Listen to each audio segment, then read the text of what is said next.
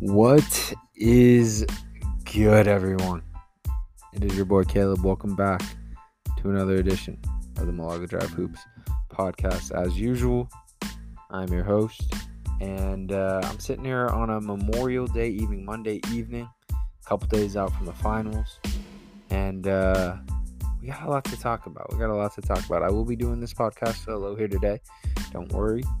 We've got favorite guests. They will be back on, but today's going to be solo for a couple reasons. First, I've had a couple issues with scheduling lately.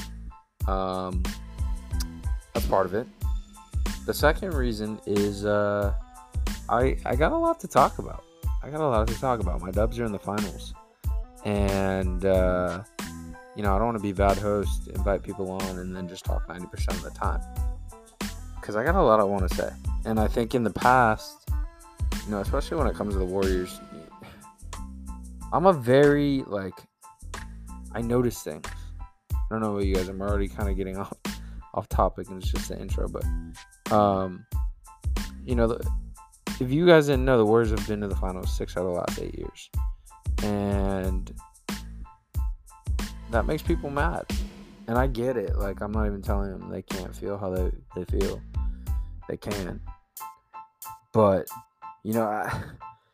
I have no interest in being the obnoxious front-running fan. But at the same time, the team that I love, not just the team that I love, but my generation, I grew up, I can't take this for granted. My generation that I grew up watching is back at the biggest stage of not professional sports, but basketball. So I just got a lot I want to talk about. I kind of want to go down memory lane. I honestly don't know where this thing's going to go. So, solo just gives me more opportunity to take it wherever it needs to go. And I'm excited, guys. So thank you for tuning in.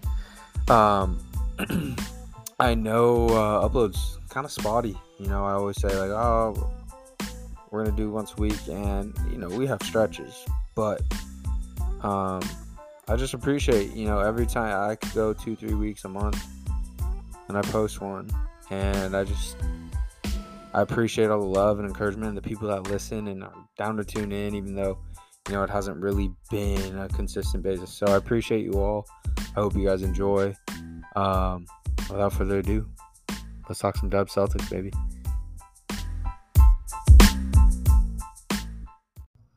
All right.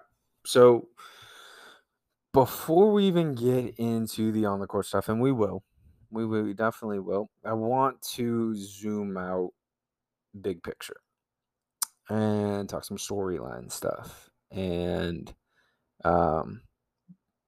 again, once I start going, who knows where it really goes. But let's just start with the Warriors, the Golden State Warriors. So for me, my fandom of the Warriors started in the We Believe year, 2007. The number 8 seed Golden State Warriors take down the number 1 seed Dallas Mavericks. And at the time, I liked basketball. I definitely liked the sport. I played it at lunch. I had a basketball hoop in my backyard, and I would go get shots up. But it hadn't really translated to the NBA yet. I was actually more of a football guy at that time. I wanted to be a wide receiver. My parents loved football. It was just kind of the primary sport for me growing up. And basketball was, something I enjoyed. I loved sports. But watching the NBA hadn't really been a thing for me because my parents didn't. My parents watched the NFL. And so, as a kid, it just, and I also don't think the NBA was, obviously it was big as the NBA, but it wasn't quite as big as it was now. Social media wasn't as big back then. So for all those reasons, it hadn't really translated to me watching the NBA. And, rewind towards the We Believe. They play in the Mavs. And I didn't watch any of the regular season. And then the playoffs come. And I remember I had this radio slash alarm clock by my bed. And usually, my parents weren't like strict, but they definitely had rules though. And one of them was like, you're getting sleep. Like, that's probably why I was so damn tall growing up, because I was sleeping like 12 hours a night. But like, I had friends staying up 12 midnight 1. I was passed out. I was in bed for sure by 8. Like, there were times I was going to bed and the sun was still up, and I was in like 6th grade. Anyways, I'm getting a little distracted, but regardless, I had this alarm clock slash radio by my bed, and I would just vibe out and kind of fall asleep to that. It was a station called KMBR. Usually it was a talk show, and a guy would just go through, the sports stories of the day, usually with a little bit of a Bay Area taste. But he'd run through, whatever was happening at night. Because the first round was there, though, that was on instead. And just remember, like, there was just this certain energy, you know, outside of just, for one, the announcers just seemed like they were having an absolute blast. Shout out Tim Roy. Um, but like he was just having so much fun. You could hear the energy from the crowd. Didn't hurt that they were really great games. And I remember listening before bed, just like, damn, this is lit. Like, this is lit. I've never experienced this before, right? Like, I haven't watched the NBA. I like basketball, but this is fucking lit. So I remember telling my parents, like, hey, can I stay up and watch these games? Like, we're the 8th seed. Like, we're playing the number 1 seed. Like, this is history. I gotta watch this, Dad. They let me. And obviously, we go beat the Mavs.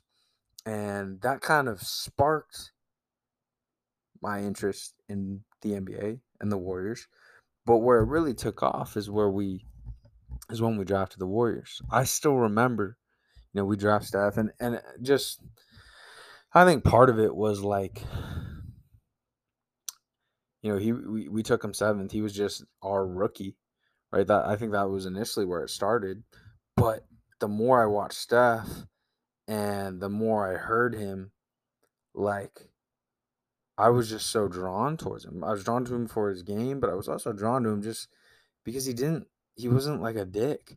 He wasn't full of himself. He was just a chill dude. I was a shy guy. Still am a shy guy. And so I was just like drawn to him as a person and a player. And I say this all because I just want you guys to understand, where this all comes from. Because, everyone has their favorite player. And I'm not saying, you know, I'm better than anyone else because my favorite player got me into the game. But I just want you guys to know, like, that's when I watch Steph, it's not just, oh my God, he's so good. It's like, this is the dude who inspired me, who really like took my love and level of interest for basketball to another level. I still remember just going ham on Facebook for Warrior games, going ham on Facebook when, you know, the Monte Ellis rumors were swirling. I still remember the Monte Ellis trade and people booing, and I was telling everyone I knew, like, guys, this is the right decision. This is the right decision. And it wasn't even necessarily rooted in like basketball knowledge at the time. It was just, I love Steph. So uh, that's that. I want you guys to know that. But I think that's what makes this so special to me. And obviously, I'm going to be more inclined to hear the hate, right? I think most basketball fans, most basketball fans understand Steph, like real basketball fans understand Steph's brilliance. But I still feel like the overall discourse towards Steph and around Steph is tainted slightly. Like, it's just wrong. And I don't know if part of that, I don't know if it's ignorance. I don't know if it's jealousy. because they've been good, or like I I I don't know where it's rooted. And again, I think the biggest thing I get hit back with when I talk about that is like LeBron James has all these haters, and LeBron James has haters, but I really feel like the majority of LeBron James haters are Michael Jordan fans who want their guy to be, considered number one. Like, I don't think the LeBron James haters don't think LeBron is good. Like, I think even the strongest of LeBron James haters would very worst have him top 5 all time. And I've been dealing with this for a while, right? Like, I still remember, again, I was there when Warrior fans wanted to keep Monte over Steph. I was there when, people said he would never be anything because of his ankles. Like, I've been used to the Steph hate to the point where, like, he's accomplished so much. Usually, I can look back and just be like, look how far we've come. Like, I really don't care if you or whoever it is don't realize Steph's greatness. I don't care because it's clear at this point. But I do think again, I'm solo today. I'm not solo that often, and I think it's important to talk about because I still think there's this narrative around Steph that he chokes in the finals, or he doesn't play well, or he's not quite as good, or it's always something. And again, I'm more prone to hearing it as someone who loves Steph, but I don't get it. I don't get it. The man's averages in the finals are 26, 7, and 6. He has 3 final victories in 5 appearances. One, Clay and Kevin Durant both go down with injuries. I don't think I'm biased to say we win that series if they're both healthy. And again, I'm not the type to say a title doesn't count because someone got hurt. I'm just saying. Like, I don't sit here saying Steph really should have 4 titles. If you win the title, you win the title. If you don't, you don't. It's as simple as that. Just saying, right? And the other one is a series where we're up 3-1. I'm inclined to believe that doesn't that the Cavs don't win that if Draymond doesn't get suspended, but he did.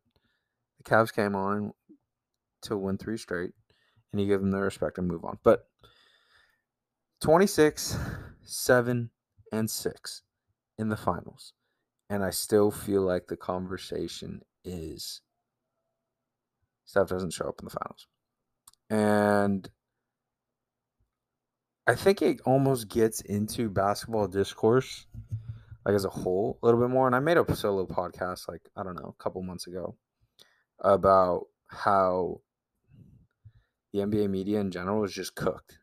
It's cooked. Still think it's cooked. It's why sometimes, and this could be an excuse, subconscious excuse, but fuck it. It's why sometimes I'm even discouraged to like record because the NBA media is cooked. Cooked. There's no MLB has his issues. NFL has his issues for sure. All the major sports leagues have issues in some way. But at least when you see analysts talking about their sport, it's generally about the games. It's generally about what's going on. You see Tony Romo or Peyton Manning or whoever it is, they're able to actually break down what's happening, and I think explain to a casual fan or even a non-casual fan who never actually was in between the lines what's going on, and kind of enlighten and not even in a cocky way, right? Like in an informative, enlightening way that makes the game easier and more fun to consume. And I just We never get that, man. We legitimately never get that. It's why JJ Redick's getting so much love, right? Because I feel like he's the first. I know Draymond's done it in spurts. The the only other guy I can think of off the top of my head that legitimately does it is Tim Legler, and he gets like 2 minutes on the late night edition of SportsCenter on like a Tuesday. Other than that, it's Stephen A. Smith screaming. And that's the thing too. Like, it's not like we don't have ex players in the game, like in these booths. Kendrick Perkins, Richard Jefferson, Reggie. Like, there's plenty of these guys back in the media now. But it's like, and Perk, I think so. You've seen Perk chill out, and again, I feel bad because this is not. I know we're not even talking finals, but we'll loop it all back around, all right? But like, even Kendrick Perkins, I feel like admitted it. Like, when he first got this ESPN job, it was just fucking hot take after hot take, and it still is. It's just cool, calm down a little bit, but it's like there's very rarely real analysis going on during these shows. It's just bullshit filler. They miss shots. They miss shots. It's and not just that. It's legacies, comparing legacies and comparing players and who is better and who, like, you don't get much of that in the other sports. And I don't really my guess would be, I think, is first off, basketball just happens at a much faster pace. And I think it's harder to digest what's going on. You might see something on one play, and 6 plays later, it's out of your mind, right? Like, where in NFL, there can be a really big play, and then you get a commercial break. I just feel like maybe the pace of the NBA and how fast things go, it's harder to digest, even for someone who loves the game, right? Like, it's harder to digest, but it doesn't excuse everything. Like, you go on and like I'm watching and again I don't even watch it that often anymore because of all the reasons I've talked about. But like yesterday, Heat Celtics game 7. They're talking about who has a bigger legacy, a better legacy, who's better, Steph or KD. And it just doesn't really make sense. It doesn't make sense. And I also think that those type of things are so like there's a million different ways you can look at it, man. Like in baseball, obviously you have different hitters hitting around you that might impact the pitches you see. In the NFL, as a QB, you might have a trash offensive line. But I just feel like no other sport pits guys against each other. And I'm not saying you can't argue who's better. I've done it. I do it. And it's fun in the right way. But we shouldn't be having a Steph Curry, Kevin Durant legacy talk previewing the Heat Boston Celtics Eastern Conference Finals game 7. It doesn't make sense. And I wasn't even gonna go off on that, but I don't know. We just somehow got there. Okay. Let's loop this thing back around to Steph Curry and get to the fucking point. I get you guys. So my point here is that Steph Curry is still, to this point, underappreciated, and I don't think his greatness is fully understood or explained by the media. And so I feel like it's my duty at this moment to do my best to do that. Now, that's the case for a couple of reasons. I think the first thing is Kevin Durant is a better one-on-one basketball player than Steph Curry. If you need one bucket, even the biggest Steph Curry fan, I'll go to Kevin Durant. If it's just one bucket, one-on-one, And I don't think Kevin Durant has 7 inches on Steph Curry. It's really that simple. Kevin Durant has 7 inches on Steph Curry. He's going to be able to score one-on-one at a more effective clip because he has 7 inches on Steph Curry. 2, Kevin Durant won Finals MVP both years. So maybe it's just me, being more privy to seeing, people talking about Steph in a manner that I don't think is right. But I feel like more often than not, when those Warrior teams are brought up, it's like almost just stated as a fact that Kevin Durant is better and was better during those years. And I'm not even here to say like Steph is definitively better. And I think in order to really get into the better, question, you have to define what that even means for yourself. For me, and again, people are entitled to their own opinions. I think there are different ways in which you could define better. That makes sense. For me, better means that you help your basketball team win more. It doesn't mean you're more talented. It doesn't mean that you make shots more. It doesn't mean you're better at scoring. It's not an aggregate of this guy's better at shooting, this guy's better at passing, this guy's better at dribbling, and whoever has more statistics rounded up wins. To me, it's a simple. It's actually not simple, but to me, it is who helps your team win basketball games more.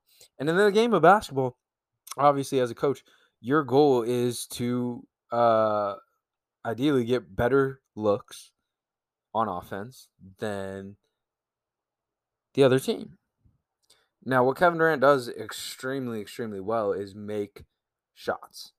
Again, that's not all he does. He's a good enough rebounder. He's actually a really damn good passer. He's got a great handle. He's locked in on defensive schemes, right? He's a great basketball player. I think at a time, I don't know that it's the case right now, but I think after last year's performance, you could say, hey, Kevin Durant is the best player in the world. That's not what I'm arguing. I'm arguing the notion that Kevin Durant was clearly the better, more superior player during his time with the Warriors. And so back to what we're talking about. In the game of basketball, want better looks. I think Steph Curry is an unprecedented chess piece in the game of basketball.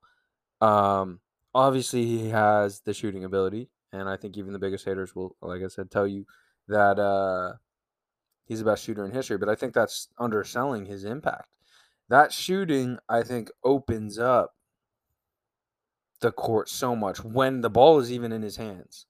But when the ball is even out of his hands, we've just never seen a player with his level of gravity. And I know that term gets used a lot, and it's like I feel like non-Warrior fans like laugh at it. And I mean, you could laugh at it if you want, but it's true. He opens up the court for every single all 4 other players out there. Their jobs are much easier because of Steph Curry. And so to sit here and say, okay, Kevin Durant was clearly the best player because he's averaged more points or was more efficient, I just don't think it tells the whole picture. And again, I think Steph Curry as a basketball player, because mostly people are just going to look at the ball and look at the points scored and things like that, it's easy to go, okay, Kevin Durant was better. But Kevin Durant's never been more open in his life. You saw in the Celtics series, right? Ime Udoka and the Celtics did a wonderful, wonderful job on Kevin Durant, but they were able to do that job even with a guy like Kyrie Irving because the rest of the chess pieces next to KD and Kyrie weren't up to it allowed them to play that defense. And obviously Steph's been aided by Klay Thompson, and obviously Steph's been aided by Draymond Green. But Steph Curry in it by himself, I think makes the jobs of everyone around him very much easier. And you listen to Tyronn Lue. I'll play a clip. I'll play a clip real quick. Um, let me pull it up for y'all. Tell me what you guys think. Ready?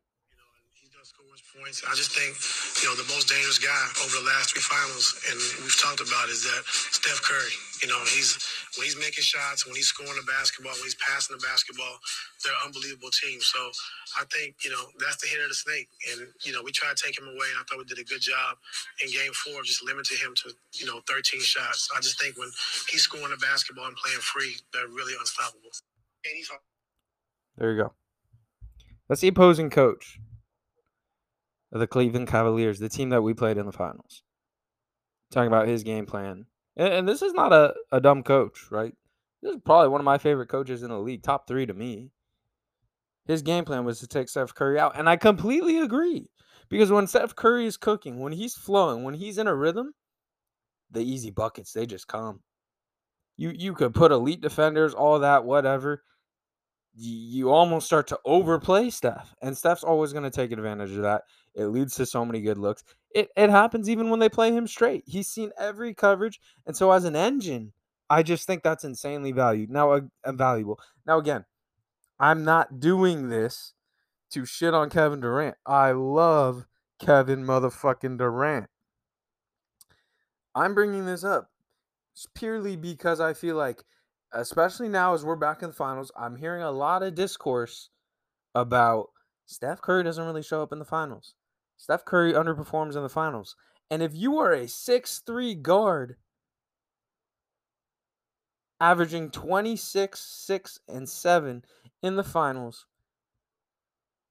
like, and that's considered underperforming, I don't know what to tell you. Right? Like, the finals are rarely dominated by guards because they're small. And that's another reason why I think people will go to KD, which, again, I don't even think it's wrong. Like, at this point, I'm not even interested in a Steph KD argument. I think they're both amazing players. I think you're splitting hairs. I really don't think you could go wrong either way.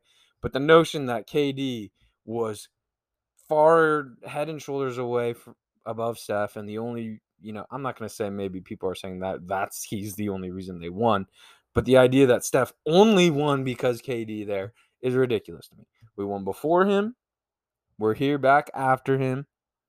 And I just felt like it needed to be cleared up. Now, again, this is not something I usually would even talk about because with guests on, one, I'm going to get so much shit the whole time. They're going to be tickling me the whole time that I'm not even going to be able to fully get into my point. That's why we, a solo podcast, Steph back in the finals for the first time in 3 years. I thought it was a great time to talk about it. So we'll leave it at that. Steph Curry is generational. I love him so much. He's inspired me so much. And it's just really, really dope. Not just for Steph, but it's really, really dope to see Clay after an ACL tear and an Achilles tear back. After Draymond, he does his whatever thing the past few years. It's just good to see the boys back for real. It warms my heart, and I'm really, really excited to see them take on this next challenge for them. We've never seen someone like Steph, right? You look at point guards. There's been a lot of great point guards. We've never seen anyone, I think, have the sort of gravitational pull on a basketball court as like if you're just thinking about it as a game and a chess piece, and you remove I don't want to say you remove the humans from it, but just like from a pure strategical standpoint, when you have a player like Steph who can move and bend defense, like not only does he move and bend defenses, he's constantly in motion. So it's like it's just underappreciated still to this point in my eyes. I think we'll eventually reach a point where we look back and say, "Damn, that boy was." Like, I know we get the whole change the game thing, but I want people to really understand what that means. Change the game, not as in just 35-foot threes. Change the game as in, okay, you've done that, and now like the NBA isn't dumb, right? And now when teams adjust, he was able to find that next gear, that next level, to where a lot of other point guards haven't yet figured out. Hey, when they're selling out to stop me, how can I best utilize that to help my team? Anyways, that's enough. We're going to take a quick break and talk about the actual series, get into the predictions, biggest storylines, all that good stuff. Thanks for listening. If you're still here, really, thanks for listening, because you know how I feel about stuff. All right. All right, let's talk about the series itself, my prediction, how I see it playing out. I will say I feel like a lot of the analysis right now is just played out. You're hearing a lot of the same things, and so and a lot of it is true, right? So I don't want to beat a dead horse. I'm honestly going to keep this pretty brief. But I think this is a really dope matchup. If you guys listened to some pods before, I actually picked the Celtics and Warriors. Um, the Warriors pick was hey, I think the Suns are pretty much neck and neck with them. Maybe you can give them a slight edge from the regular season. But I'm gonna go with my Dubs. And I think people forget like the first month and a half, maybe even 2 months, the Warriors were the best team in the league. They were better than the Suns. And then the injuries hit. And they could never really fully recover until this point. I think Thursday's probably Thursday is going to be the healthiest we've been since not even since the start of the year, right? Because Clay wasn't there. Um, so you guys know how I feel about Steph, Dre, and Clay, but I feel that way about them in large part because of how good I think they are. Like I really felt like this was very much a possibility. I got a plus 600 Warriors future rating, so I've believed in this team all year, and it's been cool to see it play out because it's very difficult, right? It's very difficult, and that's why there were plenty of people not picking them. On the other side, the Celtics. I mean, they started off meh. They brought in Ime Udoka, and obviously things can't change like that. Um, but you kind of were running into a lot of similar issues that Brad Stevens ran into, and halfway through the year, they really, really turned a corner. And a lot of that has to do with their defense. Because when you're getting stopped, people, you know, people talk about getting stops, and it's important, right? Because you're stopping them from scoring. But what it also allows you to do is get downhill. Because if they're scoring, then they're going to have their defense set, usually. If you're turning them over or they're missing shots, you can get downhill in transition a lot easier than you would. And so here the Celtics are, right? I think it also gets lost, right? Like this is their first finals for them, but it's not like this is an inexperienced group. Jalen's been to the Eastern Conference Finals, I think, 2 or 3 times. Jason's been there 2 or 3 times. Marcus has been there with them. Um, like it's a experience. It's as experience of a team as you can really have for a young group.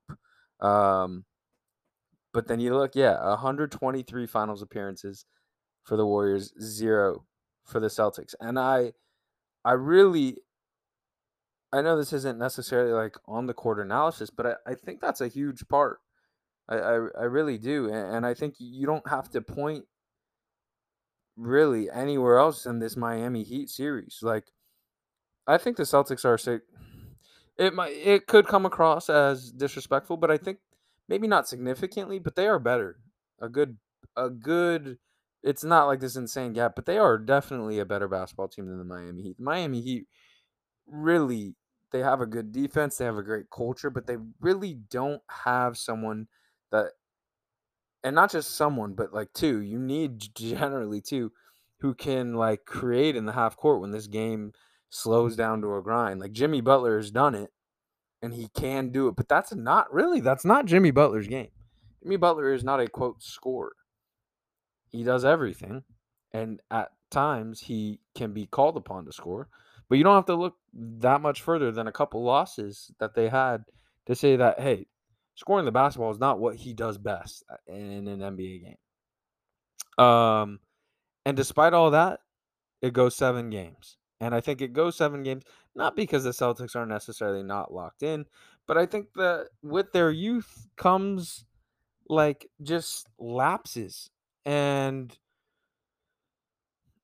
in the regular season, that's fine. In some series, it's fine. But in the finals, it's not really fine. Like you can miss shots, but you can't really have consistent lapses. And you saw that plenty of times from the Celtics. And I don't think you have to look really that much further than the end of game 7. They were up 13 with 3 minutes and 30 seconds left. There, Jimmy Butler shot away a three, a good look. I'll talk about that too, right? I think analytics play an important part of all sports, but basketball. And I get that analytically, Jimmy Butler's a sub 30% 3-point shooter, doesn't really shoot them. And you can just tell the vibe with Jimmy Butler. My thing with Jimmy Butler is okay, if he focused all his energy on threes, he could be a good 3-point shooter. I honestly think. But that's not his game. He doesn't get joy from making threes. He's not really asked to make threes. He has so many more bigger responsibilities as a basketball player on the court as a leader that threes just falls low on the priority list, right? Um, where am I going with that? But in this scenario, like he's fully capable of making threes, and so when I think feel has to play an important part in these shots, and so as a basketball player when you're in rhythm, if you can already tell in that situation he can decide based off of where Al is. Hey, I can get a look, and you can almost prep yourself, right? There's times where you've got to react and take a tough shot. Um, but mentally, when you can kind of step into a three, and I've seen he made a three just like that, I think earlier in the game to go on a little run for the Heat. So it's a shot he knows he can make. He was in rhythm. I got no issues with the shot. On top of like, hey, if this thing goes into overtime, yeah, the Heat might have the momentum.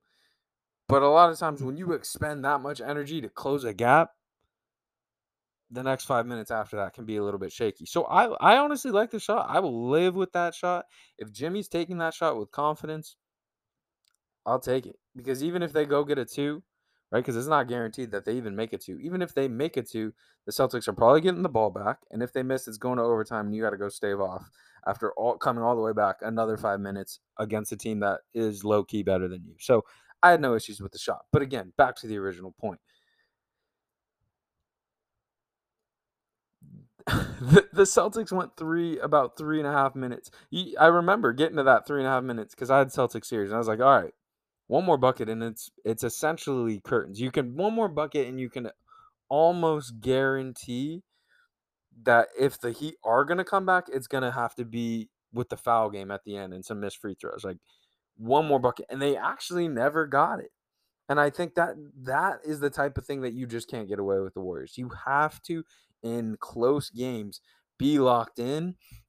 And I think Tatum is a great basketball player. He's really blossomed. He's a legit superstar in my eyes. I don't really it's really tough for me to say otherwise. Um, but but I think Jaylen Brown, Marcus Smart, I think they can be sped up, and I think there can be definitely points in a game where you can force those two to make some mistakes, especially in crunch time.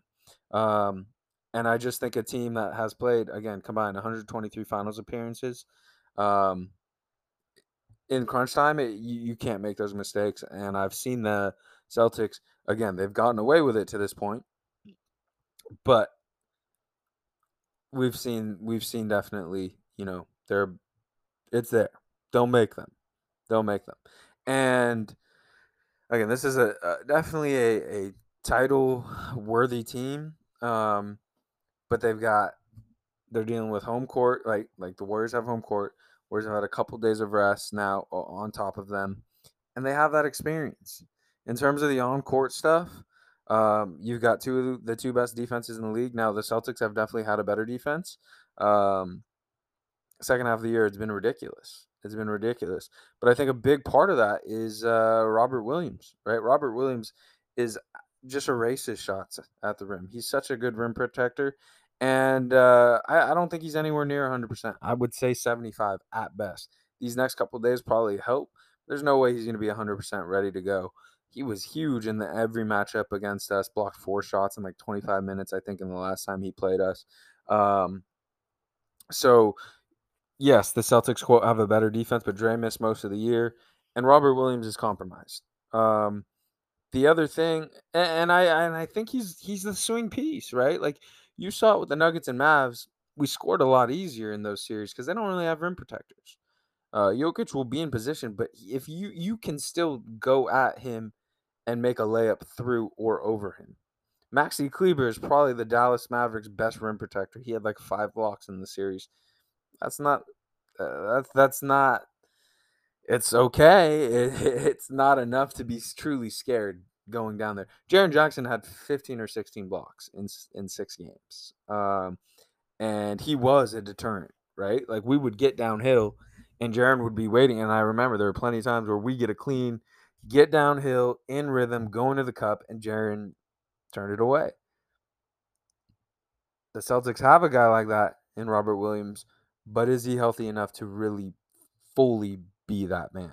I don't know. They're gonna need him to be though. The other thing, for me, the big key for me is the turnovers for the Celtics. Jason Tatum, 77 turnovers in 18 games. That's 18 more than the next highest guy. And in their wins, they turn the ball over for on average 4 to 5 times less a game. And why is that important? Obviously, because turnovers are bad. But two, against this really, really damn good defense. And when this defense is locked in a rhythm, you can go 7 to 10 possessions in a row without scoring. We've seen it now. But when they're turning the ball over, that means yay. We're not going against a set defense. And so I think that's the biggest thing for the Celtics outside of Robert Williams' health is just taking care of the basketball. Because if you don't, and the Warriors are able to get out and run and play and get into a rhythm without having to go against that set defense, it's going to be tough. I really feel like it'll be tough.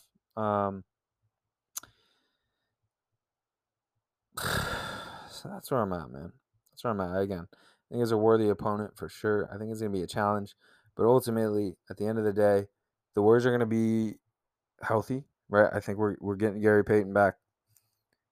We're getting Otto Porter back. I think Iguodala, and people laugh, and I get it, honestly. Andre Iguodala is old as hell. But, I mean, the man just understands the game of basketball at another level.